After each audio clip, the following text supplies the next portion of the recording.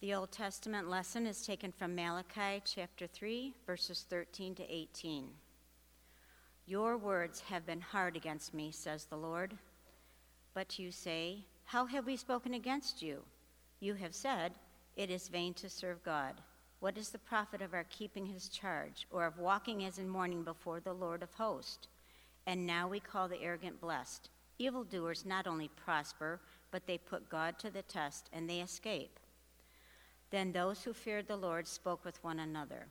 The Lord paid attention and heard them, and a book of remembrance was written before him of those who feared the Lord and esteemed his name. They shall be mine, says the Lord of hosts, in the day when I make up my treasured possession, and I will spare them as a man spares his son who serves him. Then once more you shall see there's a distinction between the righteous and the wicked, between one who serves God and one who does not serve him. This is the word of the Lord. Thanks be to God. The epistle lesson is taken from Colossians chapter 1, verses 13 through 20. He has delivered us from the domain of darkness and transferred us to the kingdom of his beloved Son, in whom we have redemption, the forgiveness of sins. He is the image of the invisible God, the firstborn of all creation. For by him all things were created, in heaven and on earth, visible and invisible, whether thrones or dominions or rulers or authorities. All things were created through him and for him. And he is before all things, and in him all things hold together. And he is the head of the body, the church. He is the beginning, the firstborn from the dead, that in everything he might be preeminent. For in him all the fullness of God was pleased to dwell, and through him to reconcile to himself all things, whether on earth or in heaven, making peace by the blood of his cross. This is the word of the Lord. Thanks be to God. The Holy Gospel appointed for Christ the King Sunday is from the Gospel of St. Luke, the 23rd chapter. Glory to you, O Lord. We just sang about the amazing love that a king would die for us, and here we are taken back to Good Friday, where indeed our king, who descended from heaven above, had a crown of thorns placed upon his head as he died out of love for us. And there followed Jesus a great multitude of the people and of the women who were mourning and lamenting for him. But turning to them, Jesus said, Daughters of Jerusalem, do not weep for me, but weep for yourselves and for your children. For behold, the days are coming when they will say, Blessed are the barren and the wombs that never bore and the breasts that never nursed. And then they will begin to say to the mountains, Fall on us, and to the hills, cover us. For if they do these things when the wood is green, what will happen when it is dry? 2 others who were criminals were led away to be put to death with him. And when they came to the place that is called the Skull, there they crucified him and the criminals, one on his right and one on his left. And Jesus said, Father, forgive them, for they know not what they do. And they cast lots to divide his garments. And the people stood by watching, but the ruler scoffed at him, saying, He saved others, let him save himself, if he is the Christ of God, his chosen one. And the soldiers also mocked him, coming up and offering him sour wine and saying, If you are the king of the Jews, save yourself. And there was also an inscription over him, This is the King of the Jews. And one of the criminals who were hanged railed at him, saying, Are you not the Christ? Save yourself and us. But the other rebuked him, saying, Do you not fear God, since you are under the same sentence of condemnation? And we indeed justly, for we are receiving the due reward of our deeds. But this man has done nothing wrong. And he said, Jesus, remember me when you come into your kingdom. And Jesus said to him, Truly I say to you, today you will be with me in paradise. This is the gospel of the Lord. Praise to you, O Christ. Well, grace to you and peace from God our Father and our Lord and Savior, Jesus Christ. Amen. The text for this morning's message is the gospel lesson I read to you just a few moments ago, but I want to highlight these words again, beginning at verse 35. And the people stood by, watching, but the ruler scoffed at him, saying, "He saved others, let him save himself, if he is the Christ of God, his chosen one." The soldiers also mocked him, coming up and offering him sour wine, and saying, "If you are the king of the Jews, save yourself." And there was also an inscription over him, "This is the King of the Jews." And one of the criminals who were hanged there railed at him, saying, "Are you not the Christ? Save yourself and us." But the other rebuked him, saying, "Do you not fear God, since you are under the same sentence of condemnation? And we indeed justly, for we're receiving the due reward of our deeds, but this man has done nothing wrong." And he said, "Jesus, remember me when you come into your kingdom." And Jesus said to him, "Truly I say to you, today you will be with me in paradise." This is our text. In the name of Jesus, who is Christ the King, our King. As a tour guide led a group through an art gallery, he stopped at a painting entitled Checkmate. The guide talked about the style and the texture of the painting before moving on to the next painting. One of the members of the group, who was a chess grandmaster, stayed behind, and he stared at the chess pieces on the chessboard that was painted onto that painting. The painting depicts two chess players. One is Satan, and the other player is a man who looks miserable. If Satan wins, he wins the man's soul. And by all appearances, it looks like the devil is going to win. In fact, the devil has a smirk on his face, as if waiting for the inevitable final verdict, checkmate. Well, the chess grandmaster stared a long time at the chessboard, and then when the tour group was about 2 corridors away, they heard the stray member running down the marble hallway shouting, "It's a lie! It's a lie! The king has another move! Another move!" Our King, Christ the King, has another move. And this morning in this message, we want to take a look at some of the moves that our Lord made in the past, which He is making in the present, and a move that He'll make in the future. Our King Jesus Christ made a move in the past to defeat the prince of darkness, giving us victory. Our King left His throne in heaven so that He might go to war with the devil. His goal was to destroy the devil's power over us and to reconcile us to God and to deliver us from death. And in our sermon text, which takes us back to Good Friday, the battle is coming to a climax. And if we could see His face, I'm sure that there was a smirk on the devil's face as it appeared as though he was going to win. I mean, the king is bloodied from the beating that he's endured. Spikes fasten his hands and feet to a cross. A moment ago, the choir sang these words, "Behold his hands and side, rich wounds yet visible above. Not even the angels in the sky can bear that sight. But downward bend their wandering eyes at mysteries so bright." Yes, what was taking place on Good Friday was so terrible, so horrible, that not even the angels in the sky could bear that sight. And along with that terrible sight were the sneers and the jeers that were being hurled at the king. He saved others. Let him save himself if he is the appointed king, the Christ of God, the chosen one. The pagan soldiers mock him. If you are the king of the Jews, save yourself. And even one of the thieves got into the act. Are you not Christ the king? Then save yourself and us. The Prince of Peace is simply waiting for the king to admit defeat. so that he can then shout, "Checkmate." Above our king's head is a sign that Pilate had made to declare the reason why it was that Jesus is being crucified. "This is the King of the Jews," the sign said. And the sign was also meant to mock Christ. But Jesus is the king, isn't he?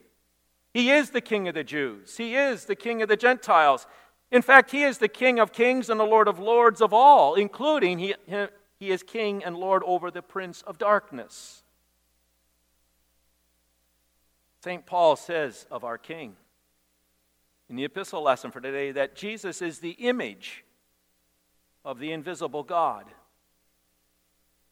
St. Paul says of our King Jesus that he is not only the creator of all things, but he holds the world together. And if Paul's assertions are true, and they are, then you may find yourself wondering, then why doesn't Jesus save himself? Why doesn't he show himself to the people of that rebel kingdom that he is indeed the King of all kings and the Lord of all lords? Why doesn't he show himself to be the invisible God made visible? Well, the sacrilegious book and movie called The Last Temptation of Christ suggests that Jesus' final thoughts before he died were that of a fantasy with his lover, Mary Magdalene. Blasphemous indeed. But what do you think Jesus was thinking in those last hours on the cross? I suggest that his final thoughts are those of love and forgiveness and compassion for those hate-filled people who are sneering and jeering. I think his final thoughts are filled with love and forgiveness and compassion for the soldiers who carried out the crucifixion. I think his feelings or his thoughts are of love and forgiveness and compassion for those criminals who were crucified on his left and on his right. I think his heart is filled with love and compassion and forgiveness for the loved ones who are weeping for him and mourning at the base of his cross. I think his heart is filled with love and compassion and forgiveness for you and for me. Amazing love. How can it be that you, my King, would die for me? But die indeed, our King did for me and for you. Jesus' concern is to finish the mission that his Father sent him to do. St. Paul writes, Jesus has reconciled us to God by making peace through his blood shed on the cross. Yes, our King's love is amazing.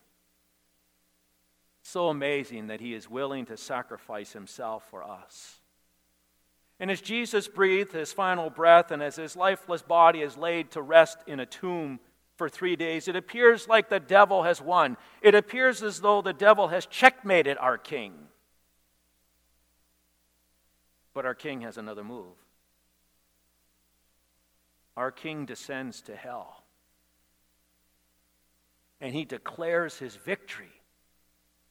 He declares to the devil and to the devil's legions that they have been hoodwinked. They have in fact fallen into his trap, a trap that he has set. For by his sacrificial death on the cross, they are the ones who are checkmated. And just to prove the point, our King rises from the dead.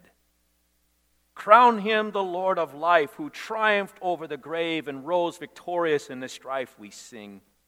For those he came to save, his glories now we sing, who died and rose on high, who died eternal life to bring, and lives that death may die.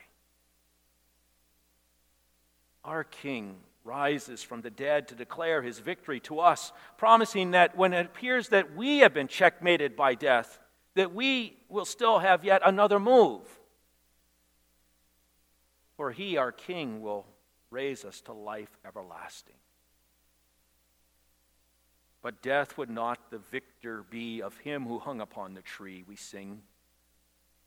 He leads us to the holy place within the veil before God's face. And so, when it looked as though Jesus was to be checkmated in the past, he made his move.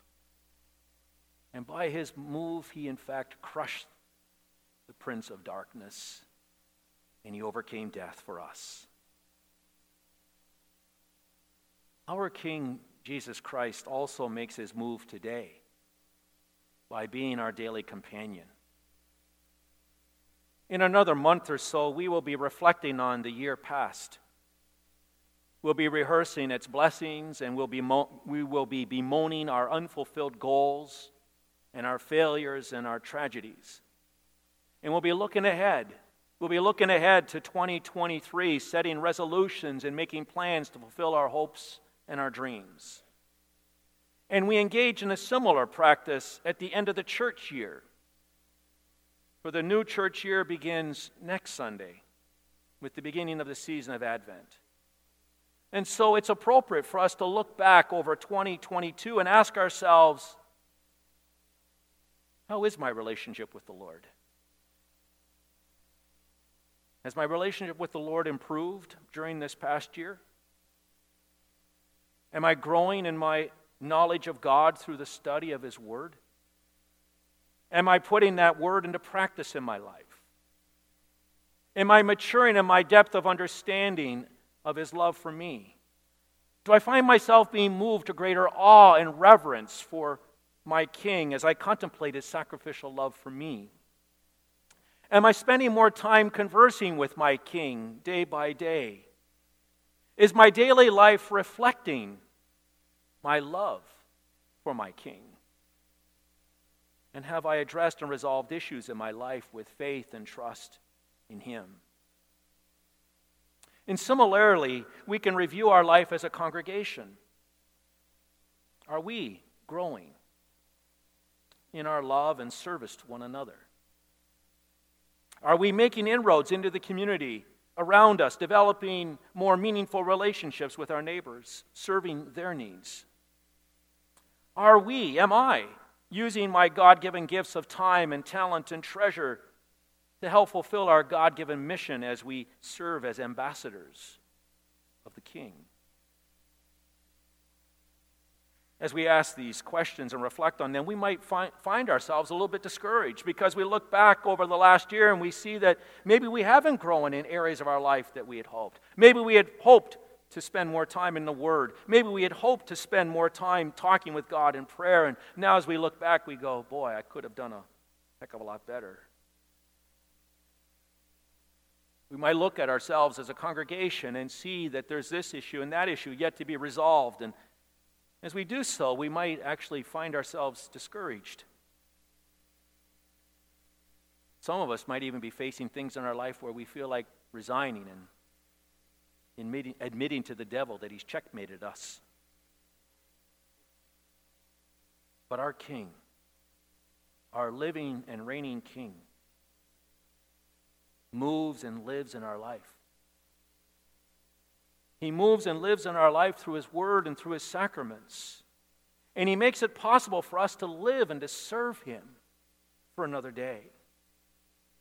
Yes, our King moves and He lives with us as He speaks to us in His Word.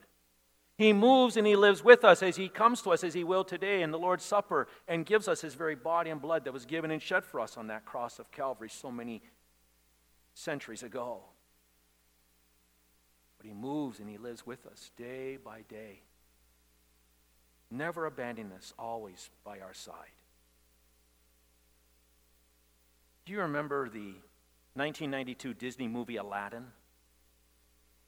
Aladdin is a street urchin who lives by his wits. And there's also a princess who's bored of living a secluded life of privilege within the walls of the palace.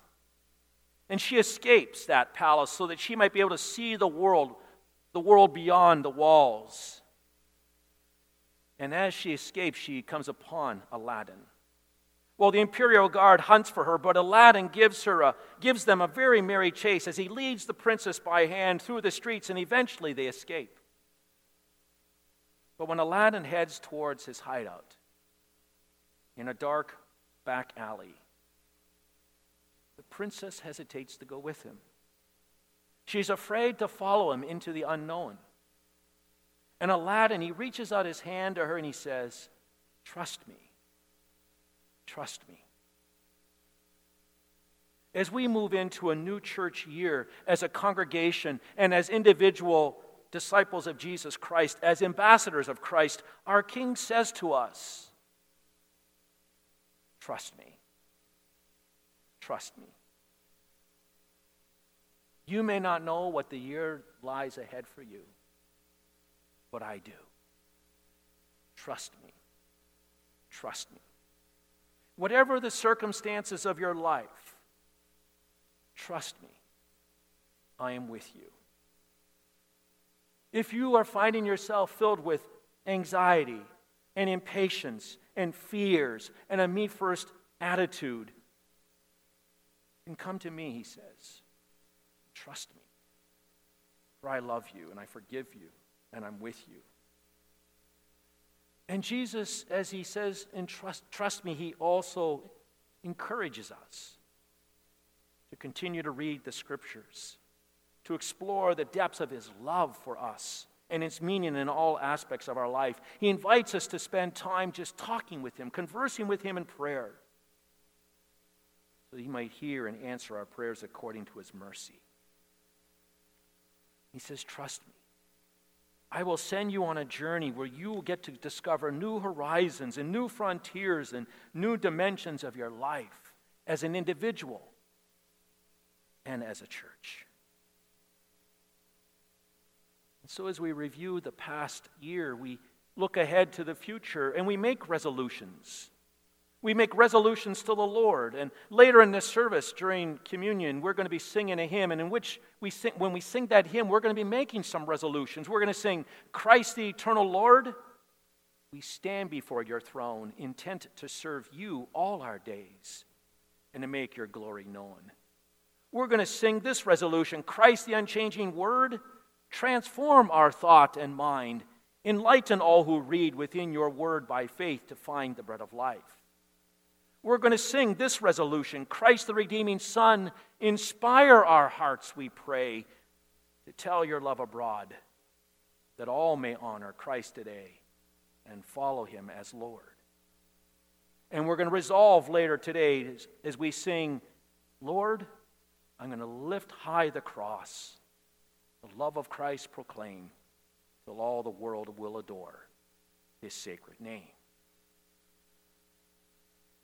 As Jesus, our King, he moved in the past, he moves in the present, and our King Jesus Christ has a future move to make. He will descend from his heavenly throne to bring us to our blessed end. The readings assigned for the last couple Sundays of the church year and the first couple Sundays of Advent focus on the signs of the end times. The readings warn us to be ready for our King's return. And the more one studies these end time signs and sees how they're prevalent and increasing with intensity in our day, the more one becomes convinced that the King's return is at hand. Martin Luther felt that way. Martin Luther said, "It is my firm belief that the angels are getting ready, that they're putting on their armor and they're girding their swords about them for the last days already breaking." And another time Luther wrote, "As things are beginning to go, the last day is at the door. And I believe that the world will not endure 100 years." Well, that was about more than 500 years ago that he said those words. As we see the signs manifest themselves in our day, and I talked about those signs last week, might we say the same thing as Luther? Might it be that Christ's coming is right at hand?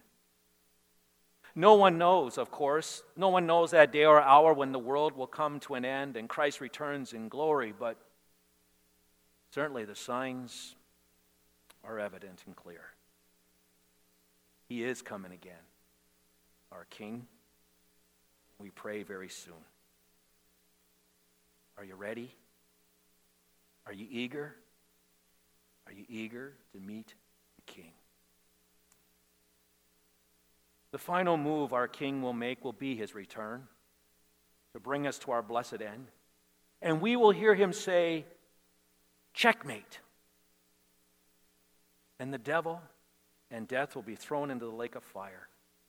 And we will be bodily resurrected from the dead, and our King himself will welcome us into paradise, and our King will place upon our head that crown of eternal life.